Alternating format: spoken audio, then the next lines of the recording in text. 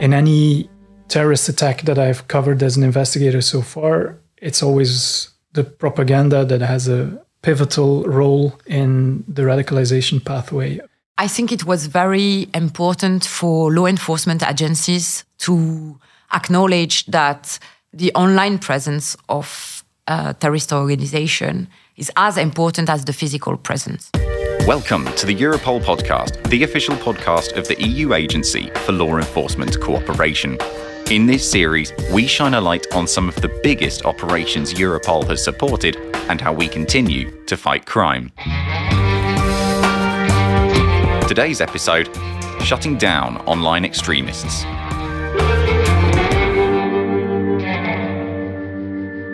Terrorism remains a significant threat to the internal security of the European Union. As a result, EU law enforcement authorities remain vigilant and united in fighting the threat. Here at Europol, we monitor for and counter terrorist threats from our European Counter-Terrorism Centre. One of the main ways terrorists recruit others to their cause is propaganda. It takes many forms: misinformation and disinformation, blog posts, videos, social media posts, you name it. By putting out propaganda, these groups target the disaffected and vulnerable. And the more people the propaganda radicalises, the better. These terrorist and extremist groups operate, usually, at the edges of society. But in 2014, the world was confronted by the rise of so-called Islamic State, or IS. IS took large swathes of territory in the Middle East, beckoning a reign of terror for all those trapped in IS-controlled lands. Suddenly, a radical and violent extremist group was operating not like a fringe group, but as if it was a real country. IS decided they would invest in a modern, Western-style central news agency. A news agency that would spread the news as they wanted it told, so that they could reach around the world and spread their violent rhetoric far and wide. That news agency was called Amaq, and in this episode, we'll meet the dedicated people who brought it all down. And the idea was to mimic exactly what a news agency will do in order also to give the Islamic State some kind of an image of a state. This is Camille, who works at the Europol in the ECTC, the European Counter-Terrorism Centre. So my name is Camille. I'm working for the Counter-Terrorism Centre at Europol, and I'm a city specialist working for the EU IRU, which is the European Union Internet Referral Unit within the Counter-Terrorism Centre. The EU Internet Referral Unit was founded in 2015. Its role is to support internet investigations and provide strategic assessments regarding extremism and violent terrorist content. They work on a wide range of topics, conducting all kinds of interventions to limit the reach of terrorist groups online. Terrorist propaganda is not protected by freedom of speech due to its inherent nature of inciting violence, causing harm, and threatening national security. It promotes and glorifies terrorism, which directly contradicts the principles of human rights, democratic values, and the well-being of society as a whole. So when it came to the Amaq case, Camille had actually worked as a journalist before joining Europol, and when an investigation into a jihadist terrorist news agency came up, she leapt at the opportunity to dig deeper. So Amaq was created in 2014 during the siege of Kobani. The idea for the so-called Islamic State was to create a news agency that will report on what was happening on the battlefield in order to counter what the mainstream media, into bracket, news report will say about the siege of Kobani. In 2014, IS was trying to overtake a region of northern Syria, and as part of that, Amaq was set up to disseminate reports from the battlefield, along with IS propaganda and misinformation. They were publishing breaking news or just leads to report about an attack, progress on the battlefield, or a new institution that will provide, for example, education for the kids, or they will depict how the market is progressing for the Islamic State, how much the life was really well organized and ruled by the Sharia under the Caliphate. A mix of battlefield news coupled with propaganda extolling the virtues of the IS regime meant Amaq could attract an audience. But Amaq's success was down to more than just the content. The structure of the agency was what made it unique. the media department of the Islamic State was very keen into using our means of communication, and they would flood social media, such as the platform like Twitter, Facebook, YouTube, to disseminate the content that they were producing, videos, but mainly on a daily basis. But they also created in 2015 an application for Android phone. And then in 2016, they started to build a resilient infrastructure of websites, but also add-ons, this kind of like a proxy that will allow the people that want to consume the information produced by Amaq to follow up on which website will be up or down. So Amaq was more than just a website. It was an app, a social media feed, and a news website, all in one. In fact, it was several websites made available tactically so that law enforcement wouldn't be able to block the links or take them down. Amaq also used instant messaging apps such as Telegram as an initial point of publication. From there, supporters could take the propaganda and push it into mainstream platforms. The scale was huge. One question you might be asking is, how come a terrorist organization knew enough about modern media to do this? So actually, it's known that the creator of Amaq was a former journalist from a regular media in Syria. And he used all the things that a regular journalist will use to create the agency.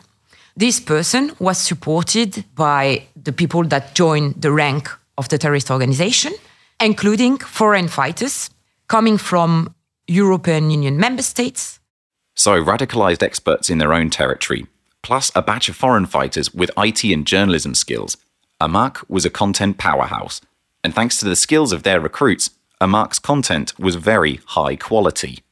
They gained a wider audience as our mainstream media started to use the content produced by Amaq to share it on regular news reports.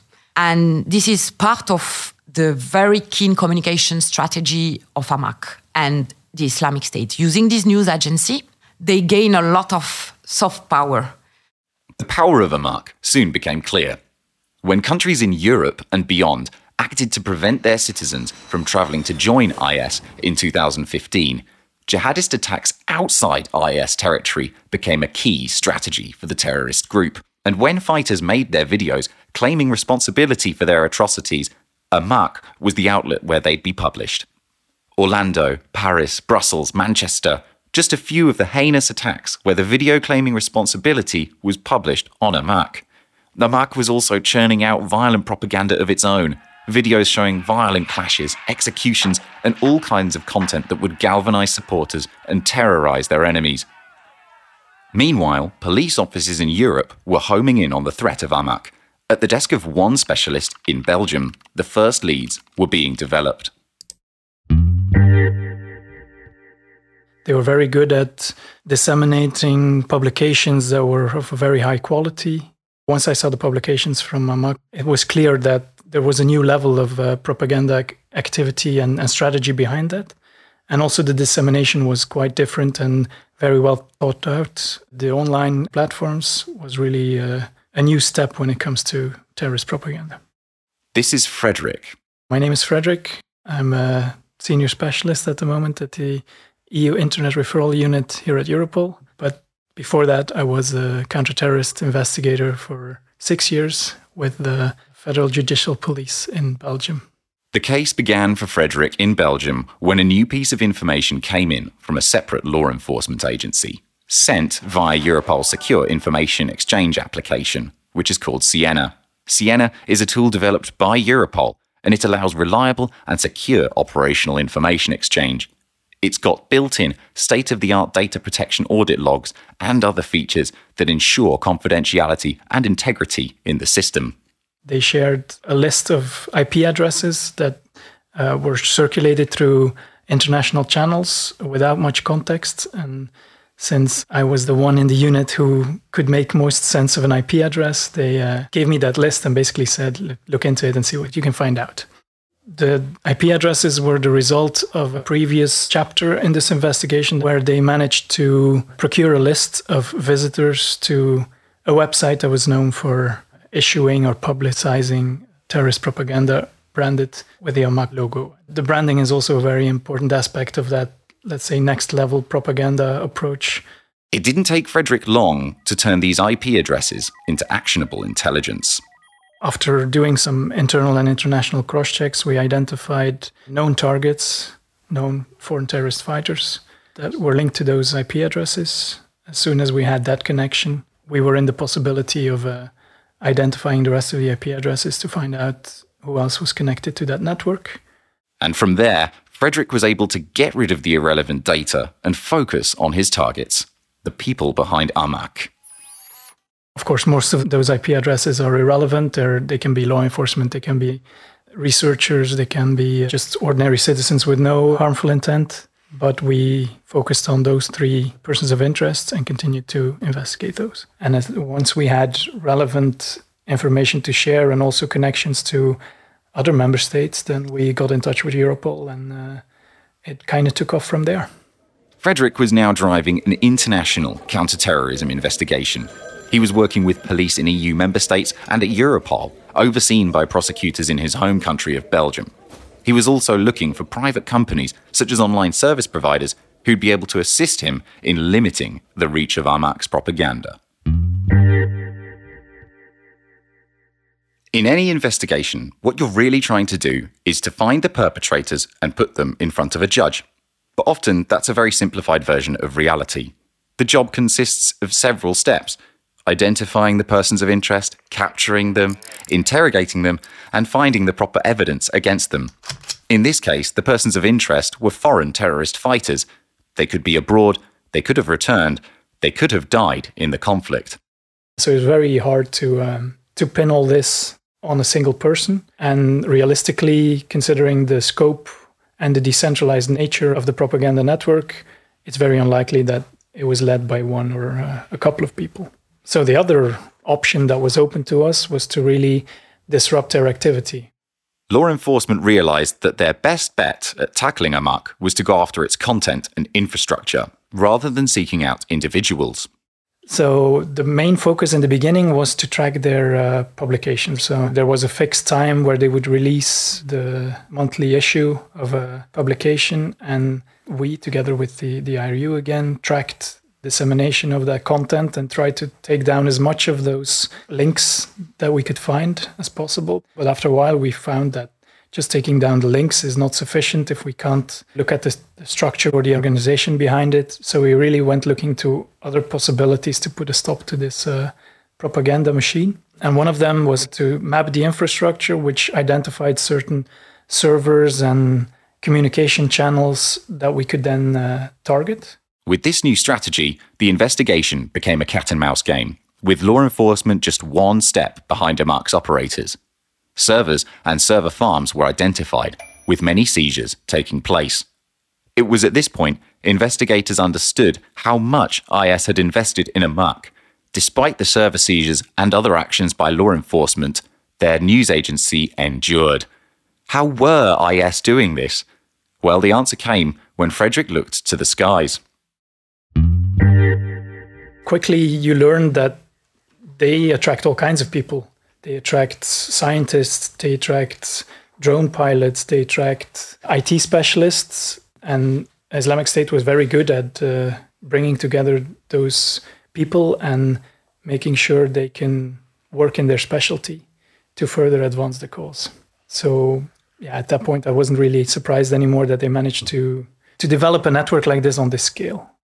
On top of the countless servers, proxies and add-ons used to hide its origins, Frederick uncovered that Amaq was even using satellites to protect its position on the internet. We definitely didn't have the experts on satellite communications in the Belgian Federal Police, but they were also not really readily available here at Europol. So we decided to reach out to the company and did some interviews to find out the expertise that we lacked, which also led to some interesting results.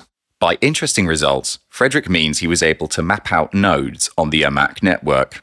Amaq's secrets were being revealed. However, the agency continued spewing out its extreme terrorist propaganda. They were polluting all our information. I don't know if you can remember, but in 2016 and 17, not only we were hearing about what was happening on the ground, but everything was online.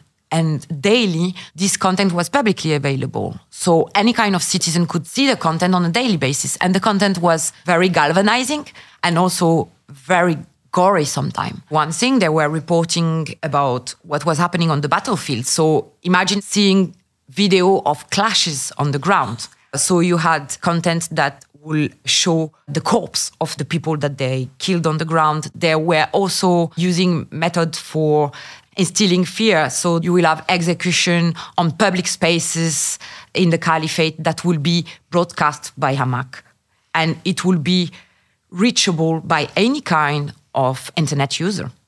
So one of our missions was to reduce the possibility to disseminate this content on all those platforms. And those platforms were very responsive. While Frederick was building the international cooperation, Camille and the colleagues in the Internet Referral Unit were taking action against Hamak's content and infrastructure. Europol was building partnerships with private companies and online service providers who could assist police in blocking the reach of Hamak. In fact, 3 action days took place in 2017, each seeing Camille and her team shutting down servers, channels, websites, apps, and social media profiles belonging to Hamak. So not only we were outreaching to the platforms, the social media platforms, but also the hosting providers. So those cross-check led to build up some kind of team to address the content on one side and to analyze the infrastructure on the other side, to put in place some kind of a strategy to take down those web assets. As a result, its online presence was reduced to its initial mode of dissemination, instant messaging apps. We forced them to go in other kind of means of communication. And actually, they changed their communication strategy in 2017. They were under attack because the coalition was pressuring them on the ground, and they were under attack online as well, because we were pushing them in platforms where the public will not see them. Hamak was running out of places to hide online. They stopped procuring and managing websites, so they started to invest a lot into encrypted messaging application, like Telegram and others in the future. They use a lot WhatsApp as well to disseminate the content. But where they master it is that they use the features of those messaging applications in order to create still a one-to-multiple communication. Hamak was diminished, but not gone. By retaining their core operations in messaging apps and telling trusted supporters to push the material from there into the mainstream, Hamak endured. What Hamak's operators didn't know was that Europol was now working with the messaging applications, including Telegram, in their mission to take Hamak and its violent jihadist messages down. A 4th action was planned for 2018, and this one was different. In preparation for the final push against Hamak, Camille had been focusing on the IS magazine that was disseminated via Hamak. It was published on a regular basis via a closed Telegram channel so that police could predict when it would go live. The investigators then devised a plan. They would watch how the magazine travelled from that original point of publication, and law enforcement would chase it across cyberspace. After that, the job is simple. Crash all the infrastructure in sight, creating a shutdown so great that IS would forever be banished back to the corners of the internet. It was a tremendous amount of work for us. First of all, because they were very clever in building operational security. However, their operational security wasn't enough. On the action day, hundreds of experts from law enforcement, judicial authorities, and online service providers came to Europol and were ready to act as one. Frederick had even been able to bring in a prosecutor from Belgium, and they were able to write and issue subpoenas on the spot, so law enforcement could continue following the magazine, respecting legal and ethical rules the whole way. On the day of the action, Hamak published the regular monthly IS magazine on its Telegram channels. 15 accounts, controlled by extremists, then started spreading the message as they usually would. But this time, they were in for a surprise. The online service providers that Hamak relied on were now aware their products and services were being abused, and they were all watching the magazine make its final journey. So It was 6 days and nights where we were flagging constantly where they were popping up in those kind of like fair. You have those, they were trying to seed their content online, and we were there flagging it to the platform, or the platform detecting it because they put in place some detection as well. At the end of the 6 days, the impact of the takedown was massive because Telegram was a safe haven and they were not ready for that. And what they were not expecting is that Telegram went beyond what we referred to them.